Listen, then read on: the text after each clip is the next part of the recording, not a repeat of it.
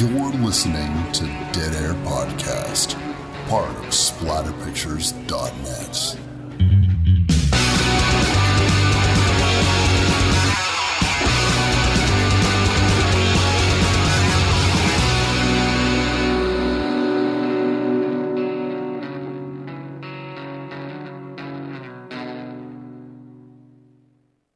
What's up, everybody? Wes, Dead Air Knipe here with, always, Typical Lydia. Today's show, we're going to be doing the 1978 film, Martin.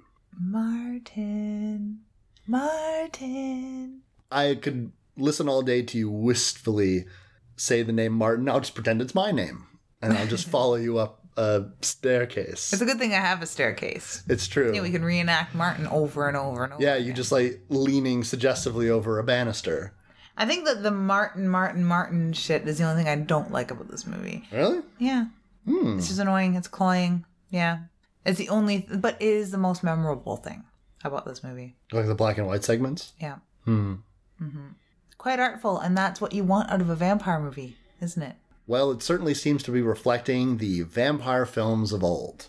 In the black and white sequences? Yeah. Very much so. And I find that a lot of the sensibility of this film is very European anyhow. It really is. He's done a good job transplanting a lot of the field of contemporary filmmaking at the time in Europe to an American setting by an American filmmaker with American actors by and large, and supplanting those little classic scenes, which is sort of what comes to mind when you say old world Nosferatu. And it really is a case of the modern world intersecting with the old world, old ideas chafing with modern realities, which is what Romero seems to be talking a lot about. Now, George Romero, for those of you who listen to this show and are probably horror fans, with exception to people who listen to this show because they know us and they feel obligated, or they just want to tell me that they listen to the show and not sheepishly admit that they don't. Hi, Dad. Hello. George Romero is a guy that pretty much needs no introduction in the horror circles. I mean, you're talking about a dude that is responsible for the fabled Dead series, Night of the Living Dead, Dawn of the Dead, Day of the Dead, Land of the Dead, Survival of the Dead, etc., etc., etc. Also a dude that is responsible for other such films as Monkey Shines and Bruiser and Martin. And Creepshow. Creepshow, yeah, he's on there. And Crazies. Oh, yeah, Crazies. Oh, yeah. Some of the things that you really appreciate him for, but sort of tend to forget because Night of the Living Dead totally overshadows all of that. And his small scandal of having it not copywritten properly, or however you want to translate the gist of that story, and the fact that he did lose copyright control over the original.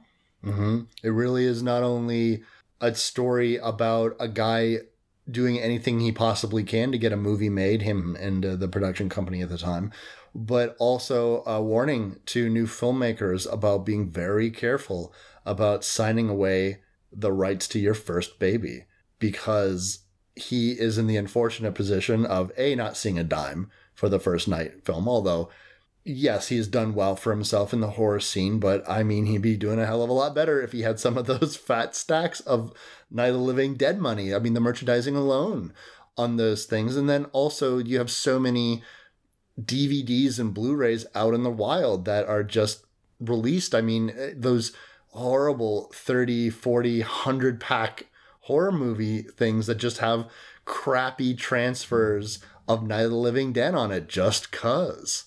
Yeah. I think I have 4 copies of it floating around here. I definitely have multiple copies. I have the red boxed Night of the Living Dead that was like approved by Romero. That's the official version of the film that I will watch on a regular basis. Because, I mean, I'm not that much of an original. People ask me some of my favorite horror movies, and Night of the Living Dead is obviously fucking on that. I never claimed to be a fucking original guy. This is a super original movie, though, from this guy, and he definitely did everything correctly because there's no weird copyright problems with this. And it's a bit of the same sort of feel, though, as far as guerrilla and maverick filmmaking, using a very tight cast using what's at hand and shooting in the location that you happen to be in, and just making everything work. One of the first things that people will notice when they watch Martin is there's very few scenes on sticks. The types of scenes that are shot on sticks are either the black and white sequences, but there's a lot of fucking Dutch tilts in that. Yeah. And one major sequence towards the end of the film that's fucking shot like a Hammer movie with all the fog and shit, which is purposefully shot that way. That's all on sticks. Everything else is fucking shoulders. Or one scene even looks like a body rig to me. There's a few of those scenes too. Yeah, definitely.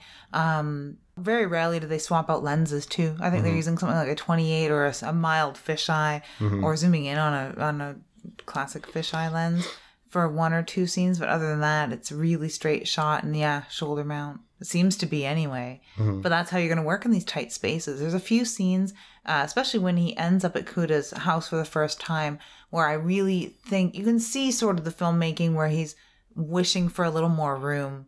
And I encounter this a lot in photography in tight spaces. You just wish you could take 4 or 5 steps back, but there's a wall there, so you can't. And he's compensating for that here and there. But otherwise, it's unnoticeable that he's shooting in these such tight confines and in places that are at hand. Everyone appears to be an extra. And he said something like there's 120 extras in this film, but I don't know if all of them are accounted for because the cast listing at the end of the film is quite short. I think everyone just happened to be in frame.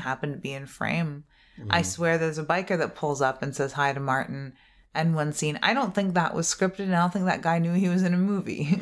I really don't.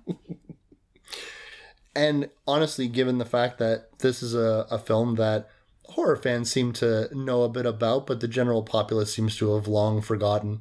This film, shot in 1976, didn't get released until 1978, but something else happened in 1978 in regards to Romero's career that overshadowed everything, because Dawn of the Dead happened, and that became the message movie, especially for a lot of Romero fans. I mean, yeah, Night of the Living Dead definitely has its followers, and I'm one of them, but I mean, you would be forgiven to have missed Martin when you were focusing on some of his bigger pictures.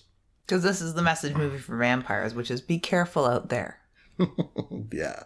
Is Martin a vampire? Is he a vampire? I love that question. It's a great... I have absolutely no doubt in my mind that Martin is indeed a vampire. He is indeed a vampire. He is exactly what a vampire actually truly is, if they were to exist, because they don't. But let's say they do. He is what would have persisted, I really think, if there was someone with an affliction of vampirism. Romero himself is a filmmaker that, by the way, if you guys are very ever interested, there's a fascinating book that exists, and it's called Dark Directions, Romero, Craven, Carpenter, and the Modern Horror Film. Written by a cat named Kendall R. Phillips. It's one of the headier horror books out there. I love heady.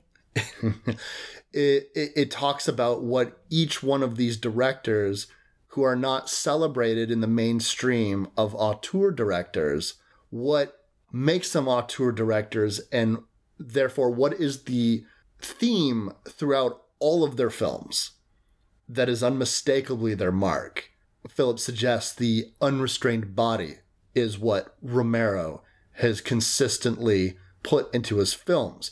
The idea of normalcies put into us by society, religion, tradition, government, fighting with our natural animalistic tendencies, either in very demonstrable ways like the undead, consuming flesh, killing people, lawlessness. Same thing in the crazies. People, the Trixie virus, I think that is what it was referred to as. Peeling away people's inhibitions and making them fall back on violent tendencies, sexual tendencies, a general sense of joie de vivre, because then all the crazies were violent. Martin specifically deals with the idea of the mythic body, another form of the unrestrained body.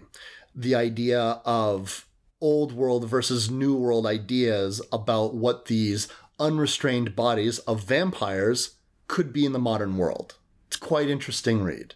And that's nothing to say about everything that he also talks about with Craven and Carpenter. So I highly recommend this book to anyone that's interested in this type of thing.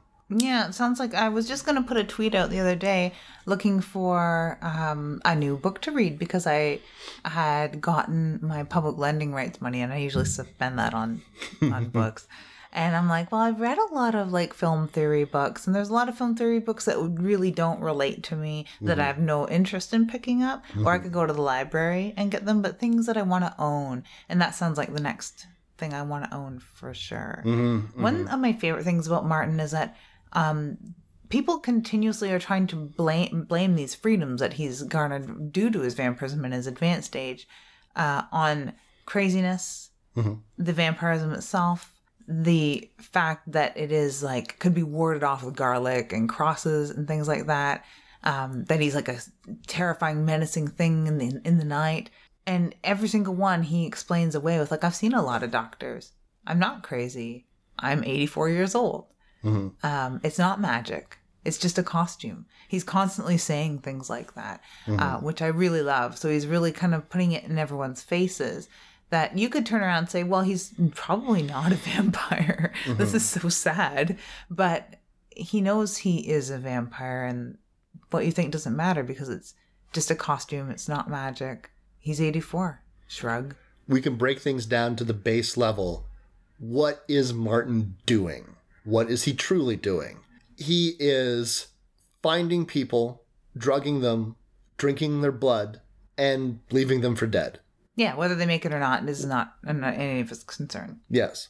So, and he also claims to have been born in 1892, I think. Yeah. So he would ostensibly be immortal. He is consuming people's blood for essence. At the very least, he gets the shakes. He doesn't have to do it every day, but he does have to do it somewhat consistently. So he's doing everything that we understand as vampirism. He seems frozen at 18 years old or so. Yeah, 18, early 20s, whichever. And the only thing that he's not adhering to is the things that the modern audience would only be familiar from. He has a reflection. He's not afraid of crosses. He can deal with water, garlic, reflections, all of those things. So without all the stuff that we know from movies and Bram Stoker, etc., he is a vampire. He's just not a pop culture vampire. Unless you sit there in this film and agree with the character Christine, played by Romero's wife, which is kind of cool at the time. Christine Forrest was her name. Cousin Christina, I guess is her actual character name, who really does not swallow any of this and thinks that everyone in the family telling him he's a vampire for so many years has driven him a little nuts, that he actually believes it, and she thinks it's just so sad. So you can sit on one side and watch this movie from that perspective, and it's a wonderful, sad film. It's still a wonderful, sad film if you believe he's a vampire, like I do. And I think it can go both ways. I don't think him being a vampire or not being a vampire, I think doesn't really matter. Maybe it's a little sadder if he's not a vampire, because it becomes a matter of a person with a mental illness whose delusions have been fed through his own family and then is ultimately destroyed by his own family. It's sort of the sort of vampire that people think that I would be if I were a vampire. I mean, yeah, I suppose if you were a vampire, I would view you as more of a crushed velvet vampire. But I'm not, though. Yeah. I don't even own any velvet. I think you would, though. I think if you became a vampire, you would wake up with the pale skin, paler than normal, perhaps more gray toned, and you'd have fangs, and then your entire closet, nothing but velvet. It would just manifest itself. I realized the other day that I'm wearing a particular shade of foundation that is still too dark, and it's the lightest shade that this particular company makes, and it's like, fuck my life, really. But that's the thing, you don't become a vampire. That's the thing I love about Martin, is that when he dresses like a vampire, it's a fucking joke to him. He has plastic teeth, in fuck's sakes, and telling the guy it's a costume. And that's what I love, and how this fits into the last 3 films that we've done. This is the end of our vampire extravaganza. as it were. Palooza. Yeah. It's made me want to watch 2 more films, though, which aren't going to be on the show. But that's the impetus for all of this was the popularization, actually 3 films, of not vampire films that I really enjoy. A Girl Walks Home Alone at Night, more popular, fresh one that I think a lot of people didn't really understand. And I really enjoyed it very deeply. And Let the Right One In.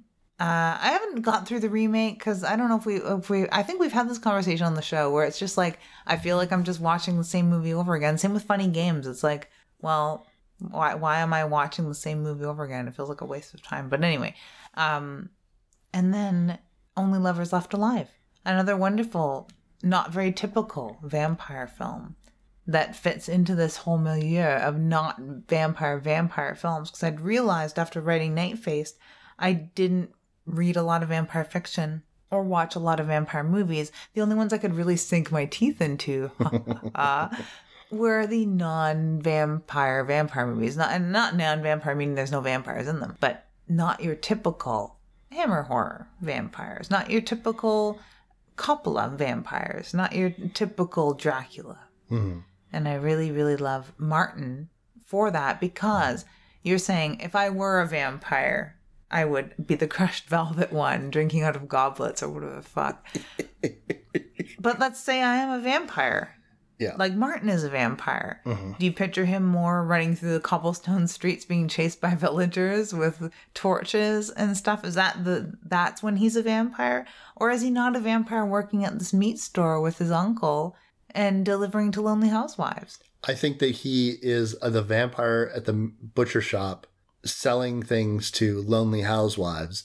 But I think that what he wants is to be the romantic crushed velvet vampire. I think his disdain and frustration with all of these myths and legends, why he feels the need to go on the radio to dispel things, to vent his own frustrations, is because he's not those things. Romero specifically depicts Martin as lanky and boyish, awkward, very uncoordinated. He's a virgin. He is a person that is not smooth with the ladies. Not at all. He does not have a puffy pirate shirt billowing out his muscular chest, nipples percolating just ever so underneath the silken fabric. I forgot to mention Interview with a Vampire. Yeah, sorry, that's what I was getting at with all that shit. Yeah. Where they say, here's an idea no one's ever thought of before. That's a vampire movie. Yeah. As far as my 2 diagrams here of non-vampire movies and vampire movies. It's so a vampire movie. It is the vampire movie of all vampire movies. Yeah, absolutely. Take all the most handsome men in Hollywood at the time and put them all in one movie and it works. Who would have guessed? But, and this is different from Christopher Lee, from Bela Lugosi, those types of vampire films, Interview with the Vampire, etc. Even though Interview with the Vampire, while the book would have been out by 1976, yeah, but not the movie. I think it's 72 or something like that. Okay, yeah, first. Yeah. I think Lestat might have even been out by this point, 76-ish. If I have this all right in my head, because I'm not going to look it up. We're recording. We're recording now. We're not going to look it up, but generally speaking, those books were in and around the 70s. And some of the films coming out, too, were a little more campy. This seems to be telling a story the way that Romero would want to tell a story, still making a vampire film, but also still kind of doing it his own way, his indie punk way. And very realistic. The only thing missing here is a shopping mall. Like, really. Yeah. There's grocery stores, which is very everyday and very middle America. And it works very, very well. And filming just in and around Pittsburgh were very recognizable to a lot of people, I'm sure. Not me, because I've never been there, but yeah, keeping it in home Pennsylvania. I'm surprised nobody says it like that in this film, because they make no bones about it being around Pittsburgh. Yeah, they don't hide it as Any Town, USA. They're very clear where that train is going in the opening scene. Starring Martin Anyteen. Yeah, pretty much, right. Anyteen is right. He gets better looking the more you look at him. I don't know. He's a foppish looking young guy with a crazy mouth. I don't know. But he does look good running around a house with a syringe in his mouth. which he does quite a bit. Now, Lydia, what's this fucking movie even about anyways, though? Like I said, if you're a vampire, it's what not to do and how to be careful. It's like the Dexter for vampires. You know, it's funny that you should say Dexter, because there's a scene where they're just focusing on him cutting vegetables. I know, right? And it's like the whole opening sequence of Dexter, as far as I was concerned. There's a lot of Dexter. It's a lot of like when Dexter was young, when they show in the show Dexter, how Dexter fucked up here and there and stuff like that, how he learned to be as dextery as he is. Dexterous, if you will. I was gonna say, but I'm glad you did it. I have to. I'm learning. I'm learning how to be funny or something.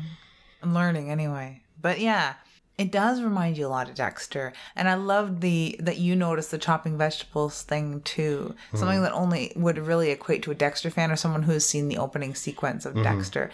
And I think of Dexter every morning when I make coffee. I really do. I really do. I hated the opening sequence of Dexter, I will have you know. I would bet that you would. Yes. That's a lot of food prep that's getting focused on. We're moving on, Lids, don't worry. I just keep thinking of the other scene in Martin that fucking squicks me out so bad.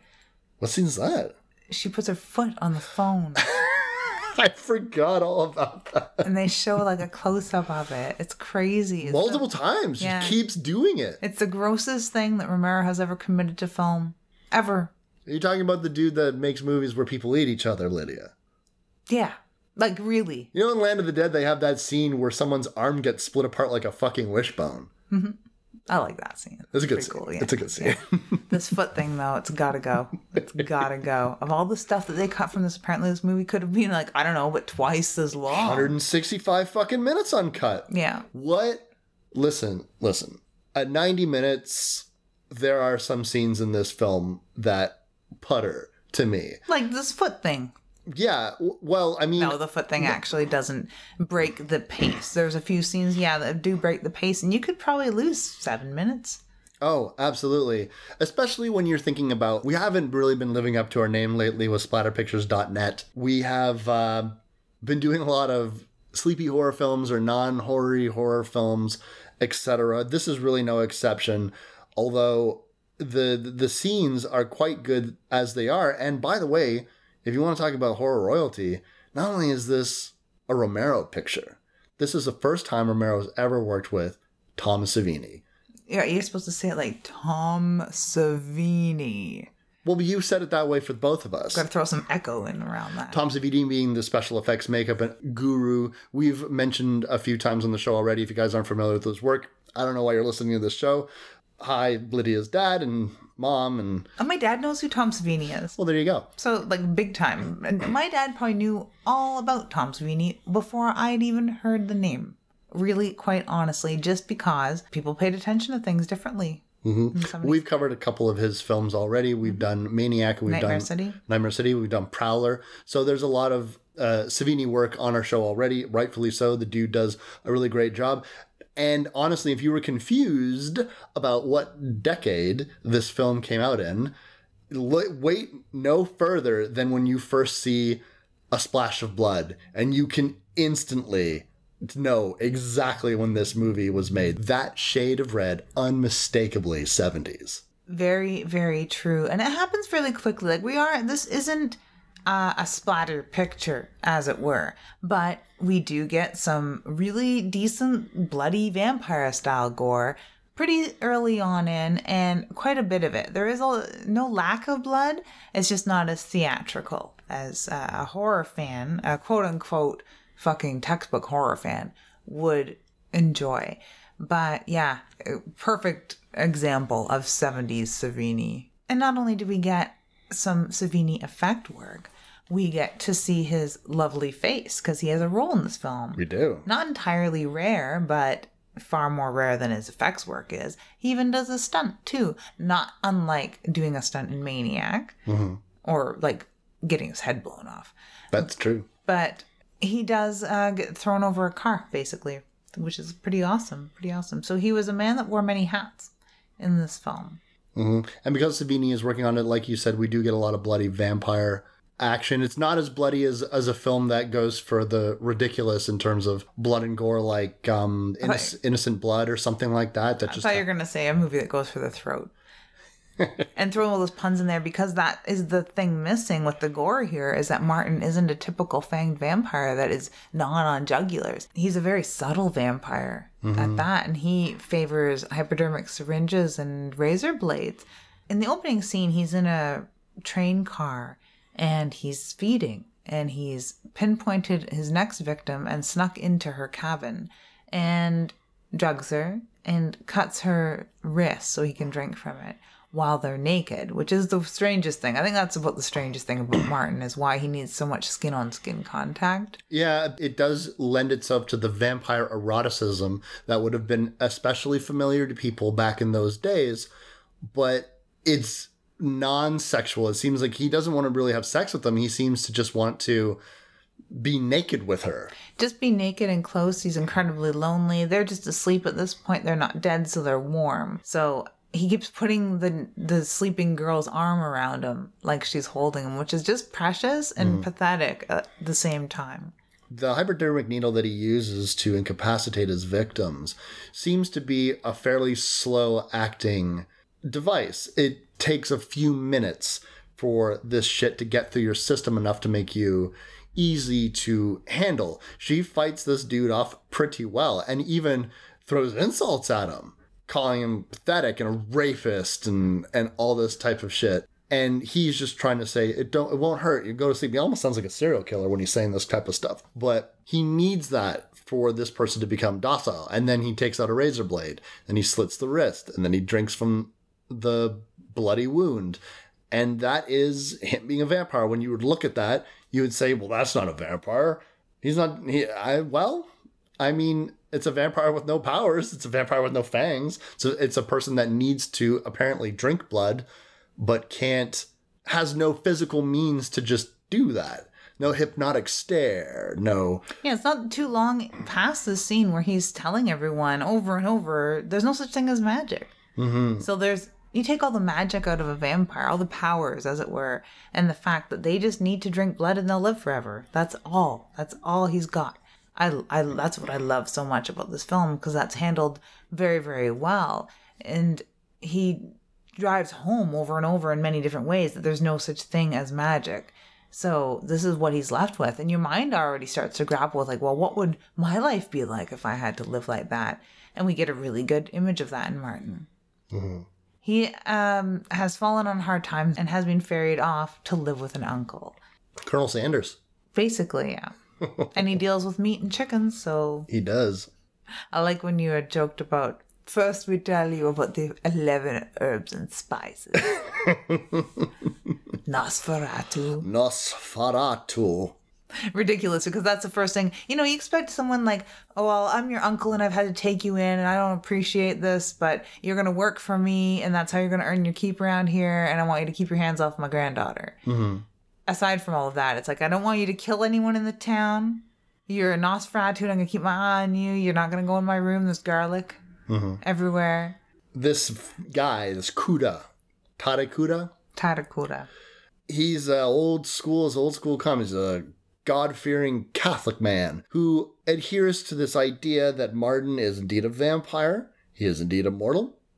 He has a damned soul that needs salvation. And if Martin is to succumb to his vampiric urges, he will be destroyed. First I will save your soul and then I will destroy you? Yeah. You wrote it down too? I wrote it down, yeah. Because he basically gives away the whole plot of the film. Mm-hmm. Although he doesn't really do a good job of saving Martin's soul. No. He actually tries to exorcise it. Mm-hmm. In the laziest exorcism I've ever seen in my entire life. Sleepy, one might say. Yeah, and that maybe is one of those scenes that you're talking about that sort of drags his feet a little. Yeah. Yeah. A scene where I find it less interesting. Yeah. I found the scene with Romero himself as the preacher in a more casual conversation. I feel like that's more telling. Yeah. Not only is Romero doing a cameo as a modern day priest, one that does not necessarily believe in demons and monsters of old, versus Tadekuda, who is asking directly if this person believes that the human body can be possessed by a devil, if it is possible to become damned by a demon, and also informing him that what people of this town like this old town with old values. They want a new preacher that thinks in the old ways. Meanwhile, every time that Tadakura demonstrates any of the old ways, they prove ineffectual against Martin. He can place the cross on his bare skin. The garlic does nothing to repel him. He tries to explain to his uncle over and over again, it's a sickness. Don't you understand? Yeah, it's not magic. Yeah. Of course none of that works. I like that he's very matter of fact about it too, because Cousin Christine doesn't really believe he's a vampire at all. Yeah, doesn't believe that he's even drinking anyone's blood. No. Asks him point blank how old he is, and he answers her point blank with 84, which is hilarious that she still, of course, doesn't believe him and tries to carry on thinking that he's delusional, which she's really the one that's deluding herself. I like that angle of this film. And then you start to wonder, how delusional is Kuda? You know, will he ever just believe that there's no way any god will save him? There's no salvation to be had whatsoever.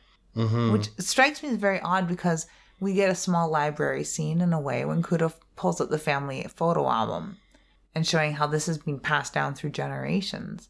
He's actually what? The actor himself that played Kuda, Lincoln Mazel, was born in 1903, making him only 9 years younger than the fictional Martin in this scene, which makes Martin the vampire not seem that old anymore, because even if he was mortal, he'd still be kicking. Really?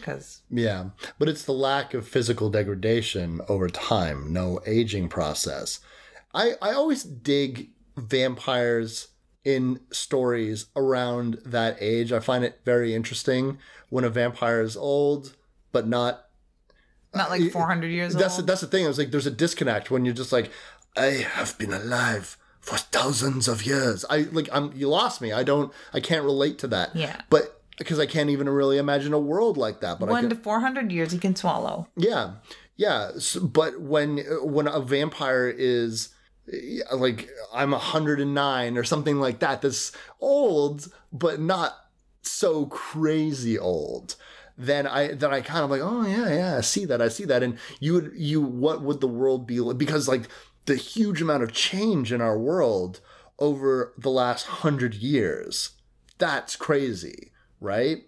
So I was like, this person would have been alive before fucking houses had electricity, and then all of a sudden we're flying with the internet. We have all this fucking shit now, right? Yeah. Yeah, let alone motor cars and picture movies. Yeah. So that's all very interesting to me. And that's the sort of thing that Martin would have seen come to light, because he was chasing girls around with candles last time he was ousted from a village. And now he's able to just go up and grift them a little with pretending that he's deaf mute and looking for donations, which is crazy. It seems to almost be not like he's asking permission to enter a place, because he doesn't need permission to enter a place, but it almost seems he wants a little bit of face-to-face with his victims. He wants to be able to think about it for a little bit. He doesn't seem to want to randomly attack people until we learn later that when the shakes are just too bad, it will fall to anyone. Yeah, exactly. But he does seem to like to choose his victims, which is the most frilled-cuffed vampire practice he seems to have. The specificity of who he's going after. That, or it's just, learning that if he doesn't take his time, he has a bigger chance of getting caught. That's what I always took it as. That he's doing these stalker things, these serial killer kind of motions, so that he has a less chance of getting caught. He'll have more time with the body, especially if he's feeling lonely, not just thirsty. And he wants to spend time with these beings naked. And that's the thing that I like the most about him. And it's also the thing that I'm most unsettled by, because if Martin wasn't a vampire, he would be a very effective and very terrifying serial killer and stalker. I think that the familiarity of his serial killer stalker practices is what can humanize him further. By this point, society was well aware of serial killers and who would operate in much the same way. The idea of someone breaking into your house, drugging you, doing things to you, killing you, that was not alien to people anymore. It wasn't like this far-flung idea where, oh, I heard about that once. I mean, this was in the getting into the late 70s. I mean, it was all over the place. Some of the most notorious serial killers around had been brought to light at this point. Yeah, we're behaving this way. The term had been popular for over 8 years, I think, by this point. I think it was 71 when they started actually using the term serial killer. And yeah, this was definitely things that were hitting the news. And forensics had gotten to a point where they were able and were more interested in looking for modus operandi. So they were looking for how people were drugged. They were looking for how they had gained access and how they had kept the body quiet and how they had spent so much time with the body to do the horrible things they did. Something I never figured out about Jack the Ripper is how he spent so much time tearing apart a body with an open window and people walking by. Didn't she scream? Or were they so used to screams? That's the sort of stuff that was making the news as far as law, serial killers, and all the horrible if it bleeds, it leads headlines. It's like clunk, clunk, clunk. So if he wasn't a vampire, this would be the most effective and terrifying fucking serial killer movie ever. And I'm sure there's people that have walked out of this thinking he's not a vampire at all because their mind just won't bend that way. And they're more on the side of the Christine of this film. And the same people who probably don't think Cronos is a vampire movie. Well, Christine in this film definitely represents the absolute other end of the spectrum from Kura, where she is a modern woman of 1978, 1976 when this film was filmed. She believes in the mind and reality and science, and this person has a mental illness and you guys are feeding into this mental illness, but there's no way. Not only does magic not exist, but immortality is basically magic. So you're not immortal and you're not a vampire and you're not doing anything. And it's not only the fact that Kura is convinced that Martin is a vampire and just venomously saying Nosferatu to him at all times. Which is hilarious, especially when Christine even makes fun. She's like, the old ways, the old country, Nosferatu. Yeah, it really becomes this question about Kura is definitely trying to instill his old world authority on this subject, and none of you understand, and all of you have forgotten. And Martin doesn't even really fully understand because, look, this cross doesn't even work on him or something. Won't know what his logic is. He seems genuinely confused that the old methods of repelling vampires doesn't work on Martin. It's like a cranky Van Helsing. Yeah. Thinking like, I have all the secrets, so I'm the only one that can save us all. But, oh shit, my secrets aren't working. Now I'm pissed. Right, and he doesn't ever offer any explanation about why he thinks these things don't work. And I'm not saying the ambiguity of Martin is one of its strengths, so I'm not saying that they need to do that to improve it. But if I were really to sit down with Romero at any point, one of the questions that I would like to ask him is, I don't need to definitively know whether Martin was a vampire in your mind or not, but what I would want to know is what is Kura's logic to why the things don't work? If he's so convinced that Martin is a vampire, yet so unwilling to accept that while Martin is a vampire, he does not adhere to traditional vampire lore. Well, I guess it's a lot like the Malus Maleficarum and what the Witchfinders were doing. There's a lot of things that wouldn't work as far as trying to prove a witch is a witch. So they just try trial after trial after trial until finally they're like, oh, if you prick her with a pin and she bleeds, she must be a witch. Which is ridiculous because by the end of this, Kura does have his comeuppance where, well, if you stake a vampire through the heart, what happens? Yeah. Well, he must be a vampire. Yeah, exactly. Or the same idea. Well, if you drown, you weren't a witch, but don't worry, you're saved. And if you don't drown, well, then you are a witch. We'll have to burn you at the stake. We'll have to burn you at the stake. Yeah. Ridiculous.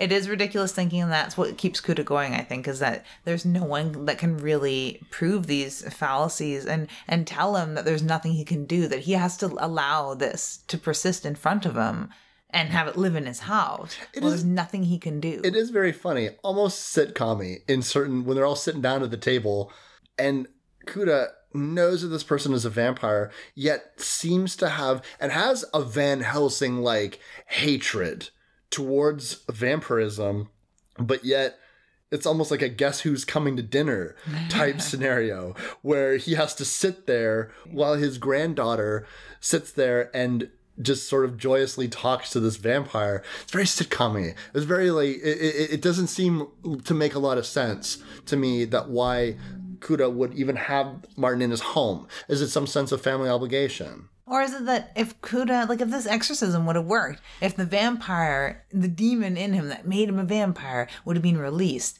and he was suddenly just a 18-year-old nephew, would he welcome him with open arms? And would there be tears and joy? And would tomorrow be a new day and the church bells ring? Who knows, honestly. I like that he brings a vampire to church, too. He does. Which, by the way, Martin has no problem with. No. It's a very, very rundown church. Almost looks like they're fucking having it in a warehouse. Basically, and they're talking about raising funds to rebuild the church. So I don't know what happened in church, but... Something. I mean, it looks dilapidated. It's an interesting setting. It's a far more interesting setting than having to actually shoot in a church, which I guess they couldn't do. Yeah, that's Maverick filmmaking at its finest, there. I suppose they're like, it's a church. It's a church, guys. Come on. We need to rebuild the church. Obviously, look at it. Yeah. I mean, that does help. If you say this is going to be our church, well, it looks like shit. Just throw some lines in about how we need to rebuild the church, and there you go. Yeah. Now we can shoot the church anywhere. Yeah. Opens you right up. Very fascinating masterclass in Maverick filmmaking. And he said several times this is his favorite film, and I think that's a lot to do with it, not only because it's lightning in a bottle, and it's written quite impeccably, and it's acted very well. It's shot very well. There's a lot of things about Martin that are really, really great. But I think that he can look back on it and see, this is where I learned how to do this. This is where I learned how to do that. That's where I learned to never do that again. And this is where I learned how to improve on that. And this is where I learned that I do this right naturally. So, and there's probably a lot of moments like that, because I feel watching it that it comes from a very natural filmmaking point of view. Well, I'll tell you one thing about old Martin, is he's a vampire through and through, perhaps, but he's also a man. And it seems as though the second he has the attention of a lady in a setup that I can only describe as porntastic. Oh, yeah. All of a sudden, his vampiric urges seem to subside, at least for a time, for sexy moments. Sexy time. The sexy times. Is that basically what he calls them? I know I wrote it down because it struck me as hilarious. Yeah. Sexy stuff, sexy times. Doing the sexy stuff. Doing the sexy stuff. Mm-hmm. Yeah. For an 84-year-old virgin, he really talks like a 14-year-old. Not even like a 10-year-old. Yeah. The sexy stuff. Yeah. He can hardly wrap his head around the sexy stuff. Fuck, man. And gonna make it like he hasn't had his head wrapped around anything. Or anything wrapped around it. It takes him till the third time that the bored housewife, who's obviously hitting on him and spending a lot of time in her short shorts or underpants, straight up fucking underpants, around this, what appears to be an 18-year-old delivery boy. Mm-hmm. It takes him about 3 visits before he's like, you want to have sex with me, don't you? And I want to do that thing. It is time for us to make with the woo-wee. Yeah, I've never had sex before because I've never been good with that sort of thing. But I'd like to do it with you. Sexy. You know what? It works. Because of course it works. She would have fucking, oh my God. It was one more visit before she dragged him into the bathroom with her in the shower or something. Trap spider. Or whatever girls do. I don't know. I really get the sexy stuff very Eat their heads and then copulate? Exactly. That's what I've always envisioned.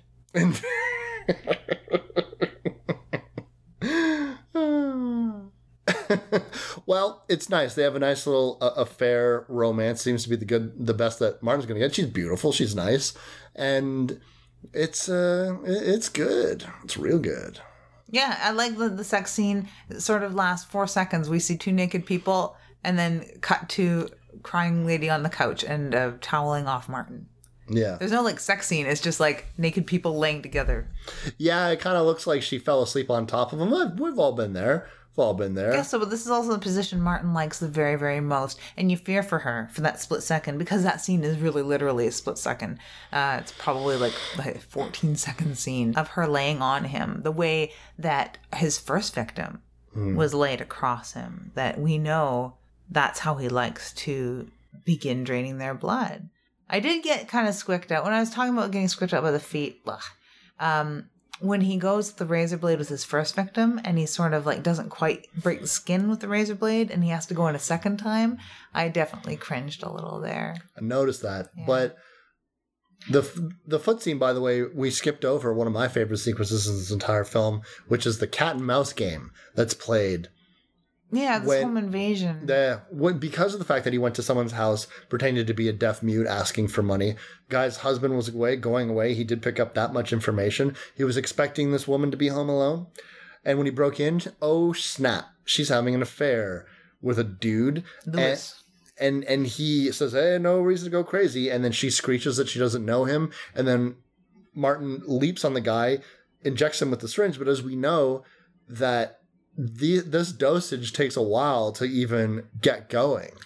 And he also probably doled out just enough for this tiny lady, not this great big moose of a man that starts chasing him around the house. Yeah, so now they're trying to call for help, but they can't agree on who to call because of the fact that if they call the police and that she's having an affair, so they're kind of trapped and they want to take matters into their own hand. But every time that she even tries to dial out, Martin's on the other line. And he's fucking with the phone. I don't know how hitting the buttons would stop a call from coming in. I guess when she's trying to dial, he's dialing extra numbers. Yeah, that's exactly how. That is exactly how. And it's brilliant, actually, at the time, because that's the technology they had at hand. And you had noted their confusion over what 911 was even really for. Yeah. It's relatively new. And they probably have never had to dial 911. And it's not like on TV all of the time, because on films like Black Christmas, let's say, you pick up the phone and you call the police station.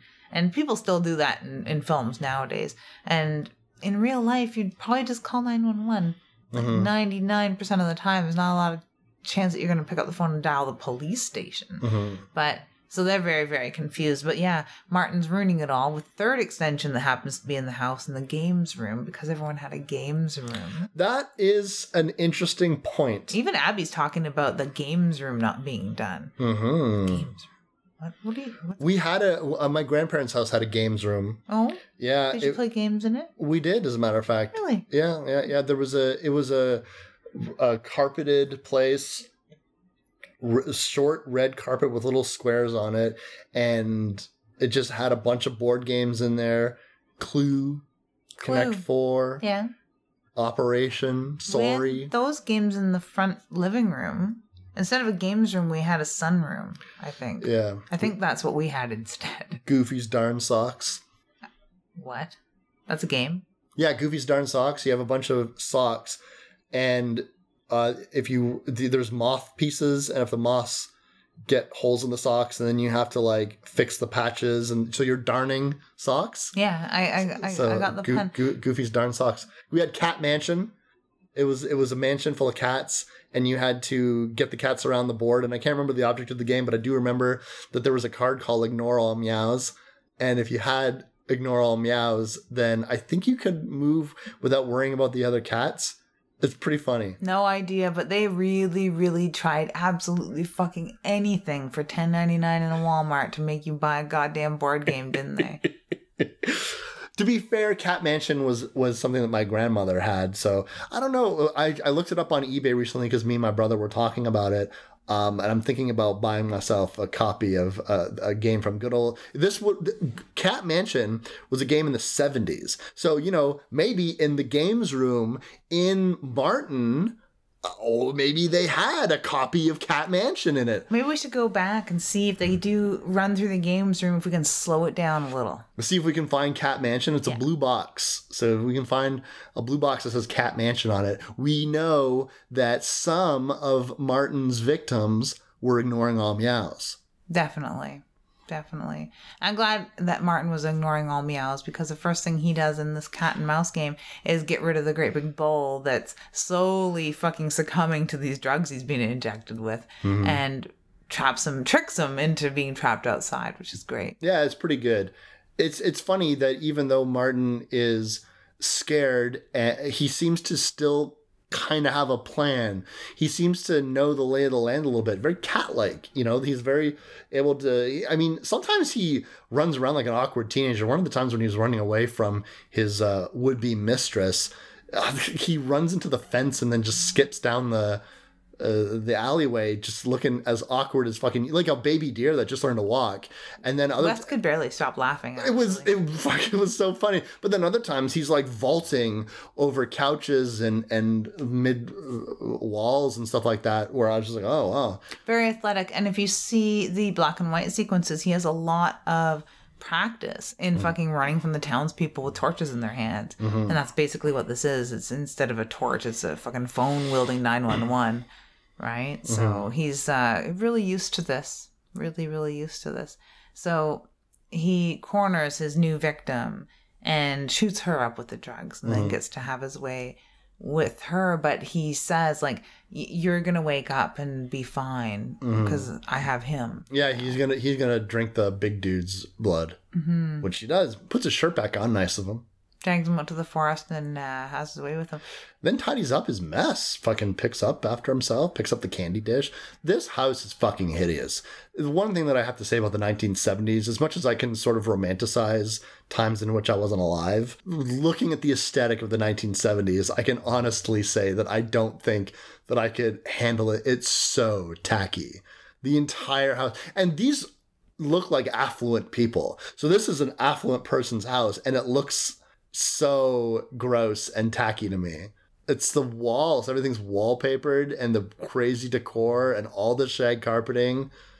Every room looks like a puzzle piece to a different puzzle. Yeah. That they tried to hammer the pieces together and make a house with. Yeah. My dad had some modern architecture magazines when I was a kid that I used to flip through all the time. And it looked so futuristic then. But now, looking at it, it is super tacky and overblown and horrible. And who wallpapers their fucking light switch outlet covers? That's so crazy. That is crazy. It's totally crazy to me. But anyhow, that's why we fear what's going to happen. We've seen how brutal he can be. We've seen how meticulous and calculating he can be. We know what happens when there's a naked woman in the same room with Martin. She gets fucking cut and drained. That's what happens. But not with his new girlfriend, Abby. He wakes up just fine and she's crying on the couch drinking wine, because that to me is just like what women in memes on the internet think that all women are supposed to be: wine drinking and crying. It's so aggravating to me. But at least Abby wears it well, right? She does. Yeah. This is a woman who has a lot of personal problems that she is using Martin as an outlet. But I don't think that what she realizes after the fact is she doesn't really feel better. But in a lot of ways, she might feel worse. But this seems to be a bit of a Band-Aid, a mental Band-Aid. Yeah. She's jealous of his youth, jealous of his carefree attitude, his carefree lifestyle, the fact that he has no real worries. And even if he did, because he's some sort of outcast and he's living with his uncle, so there's got to be something like wrong, quote unquote, with his life, but it does not seem to faze him, obviously because he's a vampire. But she really like envies a lot of that and wants to capture and own a bit of that for herself and get the sweet virgin dick. I'm sure that's got to be a draw. But like, she is unhappy in her marriage. She's unhappy with aging. She's just generally unhappy. She can't have children. She can't do or think or say any of the way that she wants to. So she wants to capture a little bit of this youthfulness that Martin gives her by spending some time with him, stolen moments, even if it is because she's married. And I'm sure that's a lot of why she's crying, because yeah, she doesn't feel any better. It is a stopgap solution, and now she's cheating on her husband. Yeah. It should be stressful for anybody. Unless you honestly don't care. And I think that's Abby's problem, is that she cares too much. Oh yeah, for sure.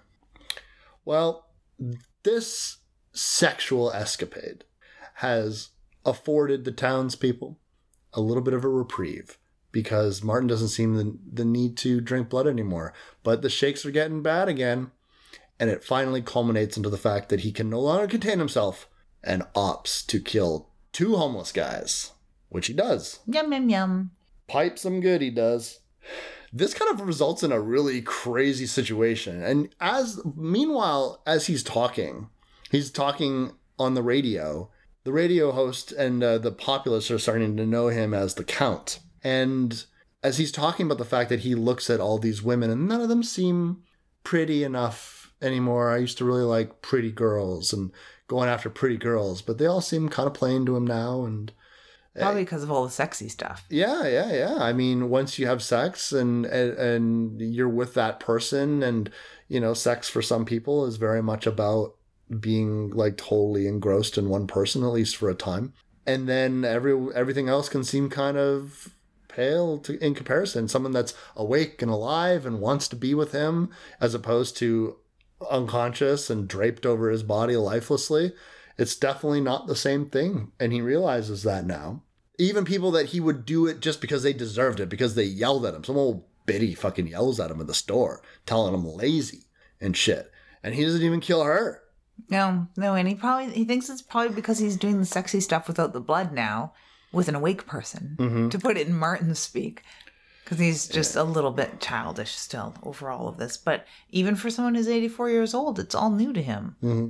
So yeah, he is pouring his heart out to this DJ, which is an interesting concept because we get, instead of voiceover, internal dialogue, we get it played out like that. So it's a really good tactic on Romero's part. His girlfriend, Abby, initially she had referenced the fact that he's very cat-like, and she had also referenced the fact that, when she was younger, she had an old alley cat that she used to talk to, kind of like him, and where he wouldn't really talk back. I mean, it's a cat, so it doesn't talk, crazy lady, but she just talk until she got it all out. Got it all out. I feel as though this radio DJ has become that for Martin. Mm-hmm. The radio DJ is a sullied alley cat with a bent ear and frayed whiskers that he just is talking endlessly to. And at the end of the phone conversations, he seems to feel better.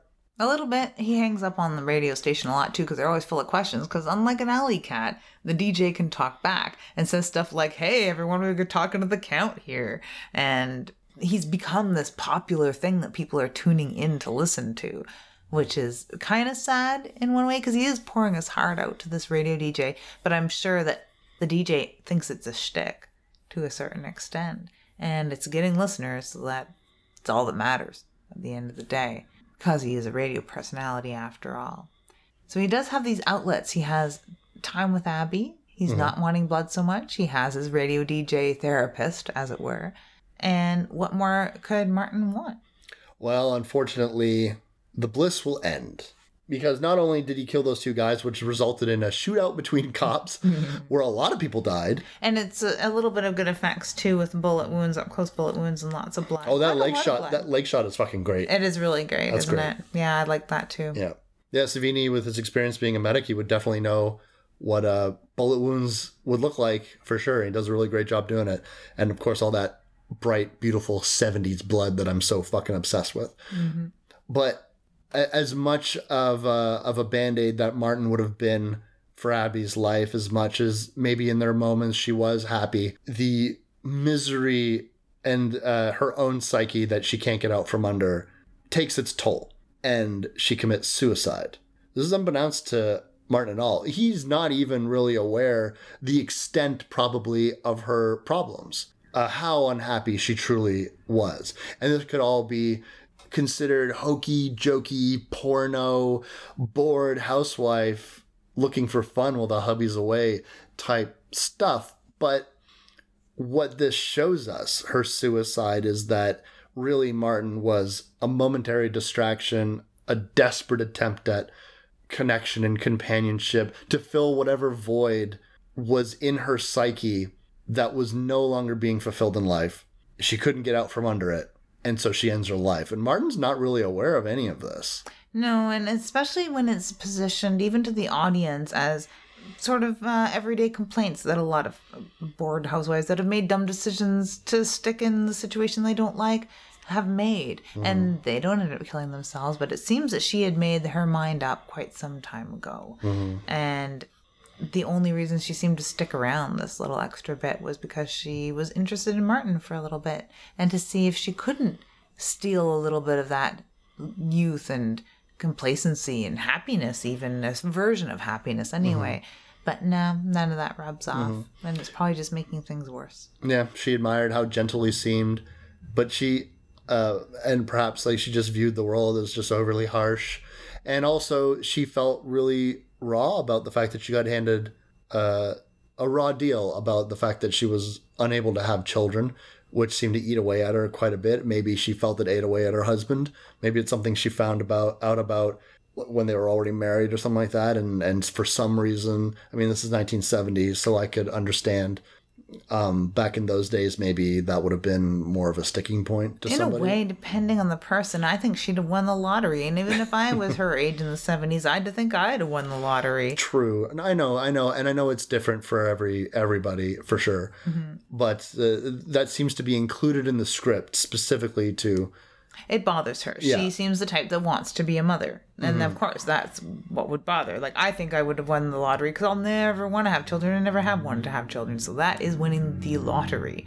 But for somebody who wants to have children, that's purgatory. Mm-hmm. She's being damned. Mm-hmm. Damned into this horrible life. Mm-hmm. Damned. And she's probably felt damned since the moment she heard that. So she's probably been crying on the couch over a bottle of wine every single fucking day since. And where's her husband?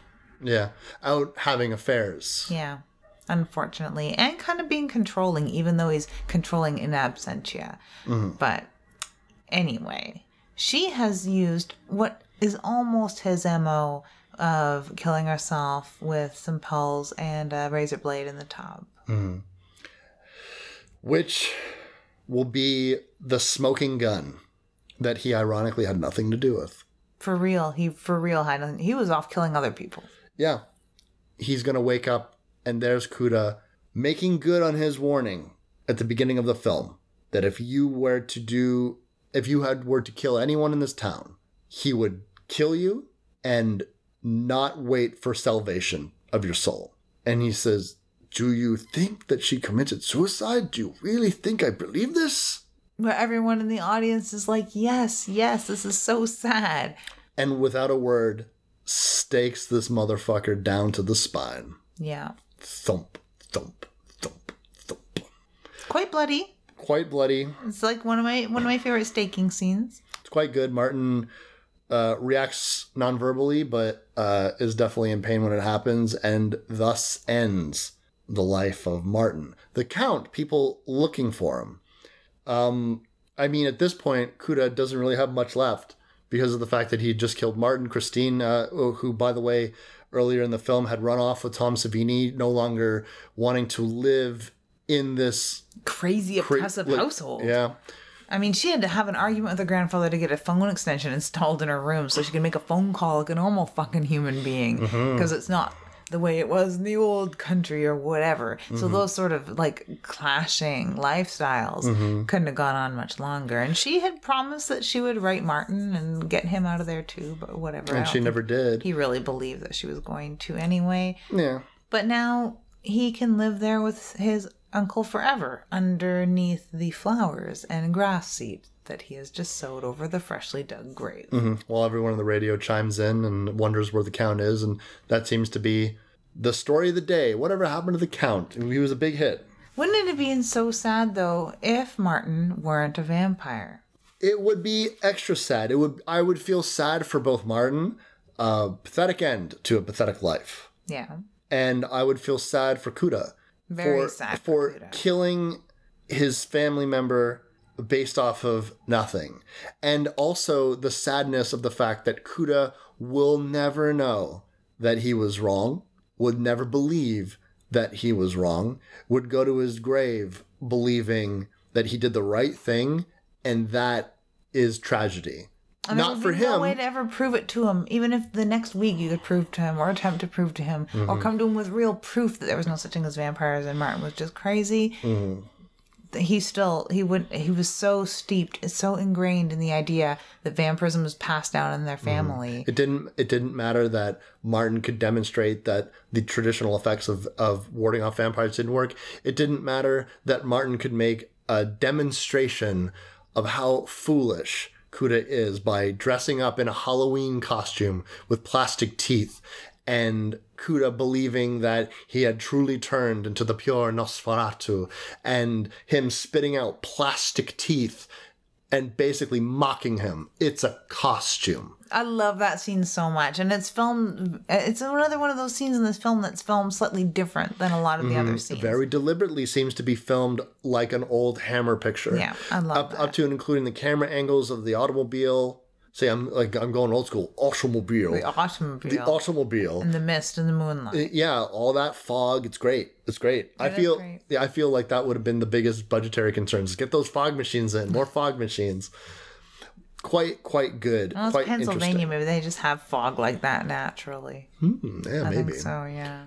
If and even if Martin is a vampire, truly, totally, absolutely, then it's just as sad because he was killed for a crime he didn't commit, although he was committing crimes. But he's also one of the least impactful vampires in all of vampire history.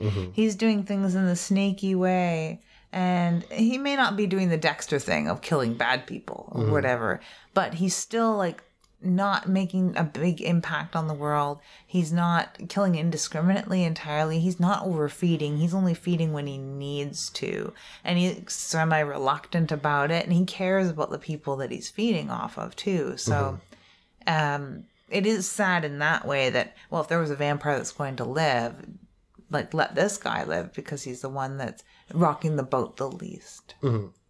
Yeah. I really, really enjoy this film. And it is, like we said, one of the more undersung Romero movies, but I'm really glad that it's George Romero's favorite movie out of those movies. Well, it goes to show you a lot of times when filmmakers talk about movies that they've done, I mean, Carpenter loves The Fog. How many people talk about the fucking Fog over... We just talked about The Fog, but not the movie The Fog. We talked about The Fog. But yeah, it's weird. And to the point of loving it so much to remake it and have it still not received properly at all. And still love it. Like an ugly child. Yeah, but it would be frustrating that he's like, I really love this one thing that I did, and everybody just wants to talk about Night of the Living Dead or Winfield Carpenter. Everyone wants to just talk about Halloween, and everyone wants to talk about The Thing. Yes, I like those movies. I made them. They're near and dear to my heart, but I made other stuff too that I'm very proud of. And it can sometimes be a loaded question for these filmmakers after all this time about what do you want to hear about? But then also, when I can speak as a horror fan who meet these people at conventions, etc., and you always want to think to yourself, I want to ask them about something that they don't get asked about all the time, because you want to leave an impression. But I don't know what to say, because I'm going to say the same thing everyone else says. Tony Todd, you scared me. Linda Blair, I love The Exorcist. Yeah. Robert Englund, I love Freddy Krueger. That's why I wanted to bring my Puss in Boots to see Guillermo del Toro, because I'm sure not a lot of people have come up to him and been like, I love almost all of your movies, except this one I love the most. Even though you were only a producer on it. Will you sign it, please? Yeah. What was it like? What was it like? What was it like working with the Puss? Do you have the boots at home? Yeah. Exactly. What do we got next for him? Coming up next, we have some requests. We're going to hit Lights Out. That's right. We're going to do the 2016 film that came out last summer, Lights Out. Yeah, sort of polarizing. A lot of people don't like it. A lot of people love it. A lot of people are just like, meh, it's a film.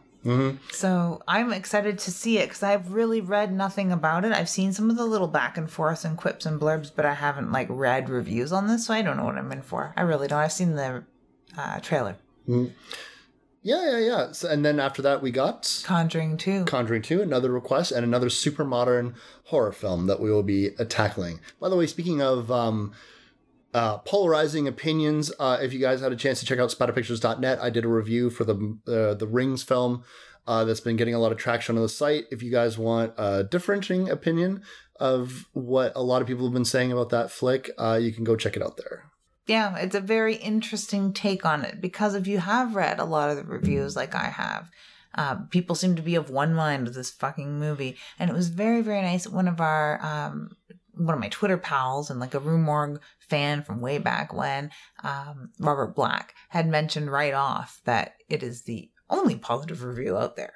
The only one. I'm sure it's not the only one, but yeah, it's not going to be like everything you've read.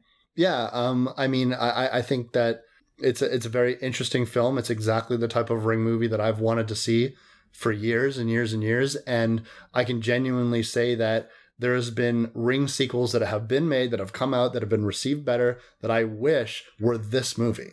That this was what I was looking for that whole time. It's fascinating because there are people that have the exact opposite point of view.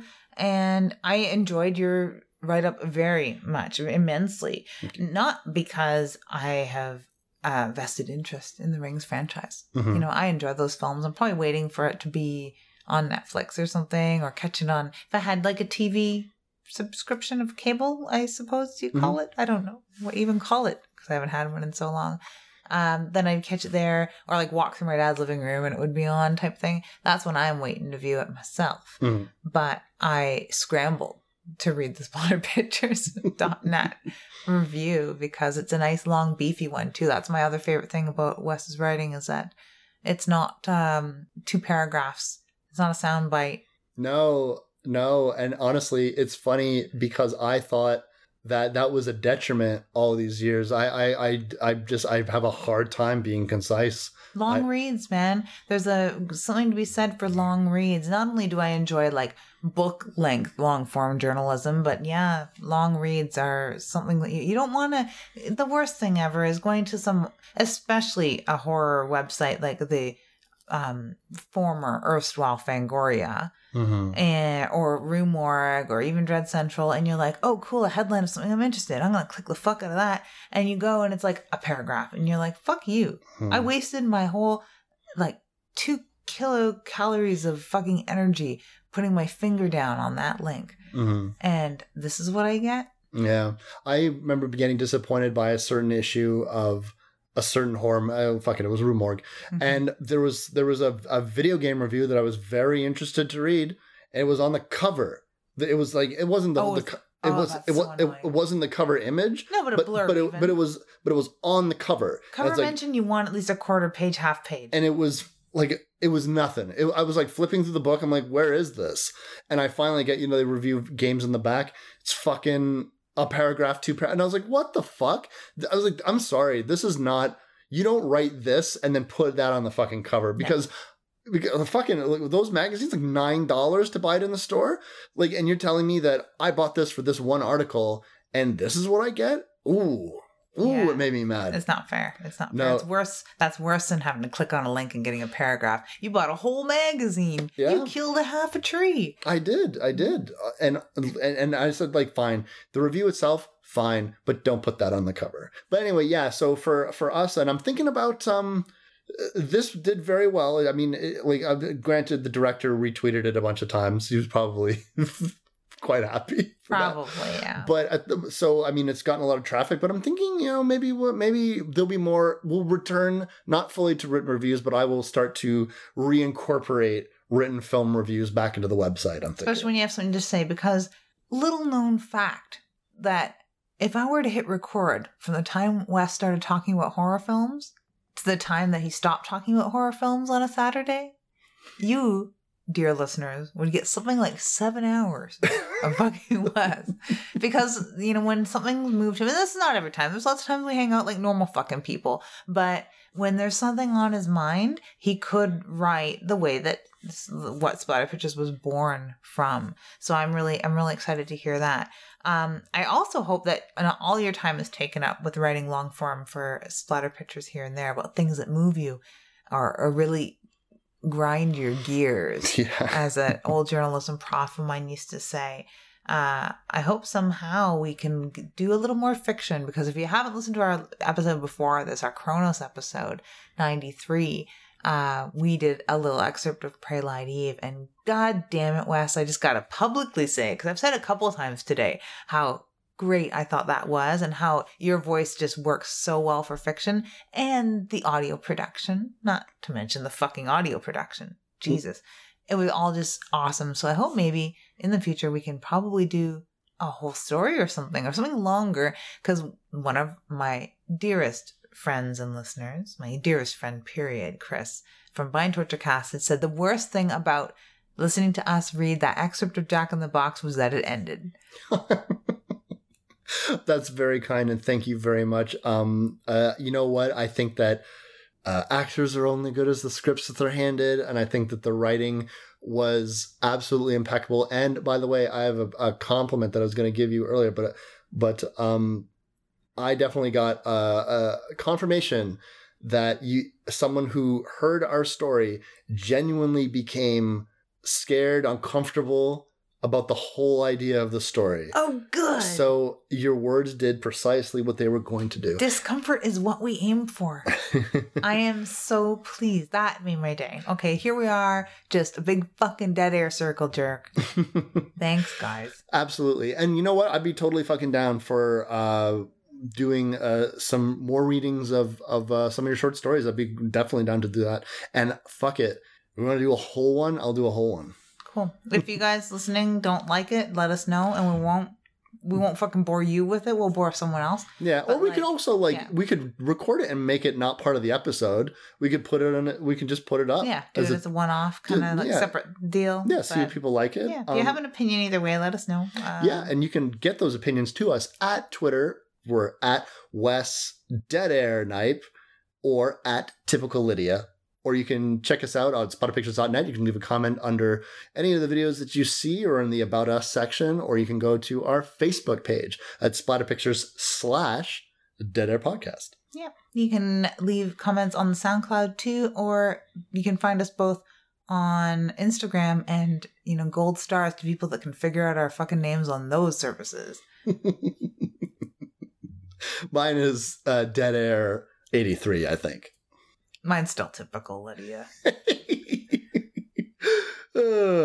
I'm Wes Knipe. And I am Typical Lydia. And you've been listening to Dead Air.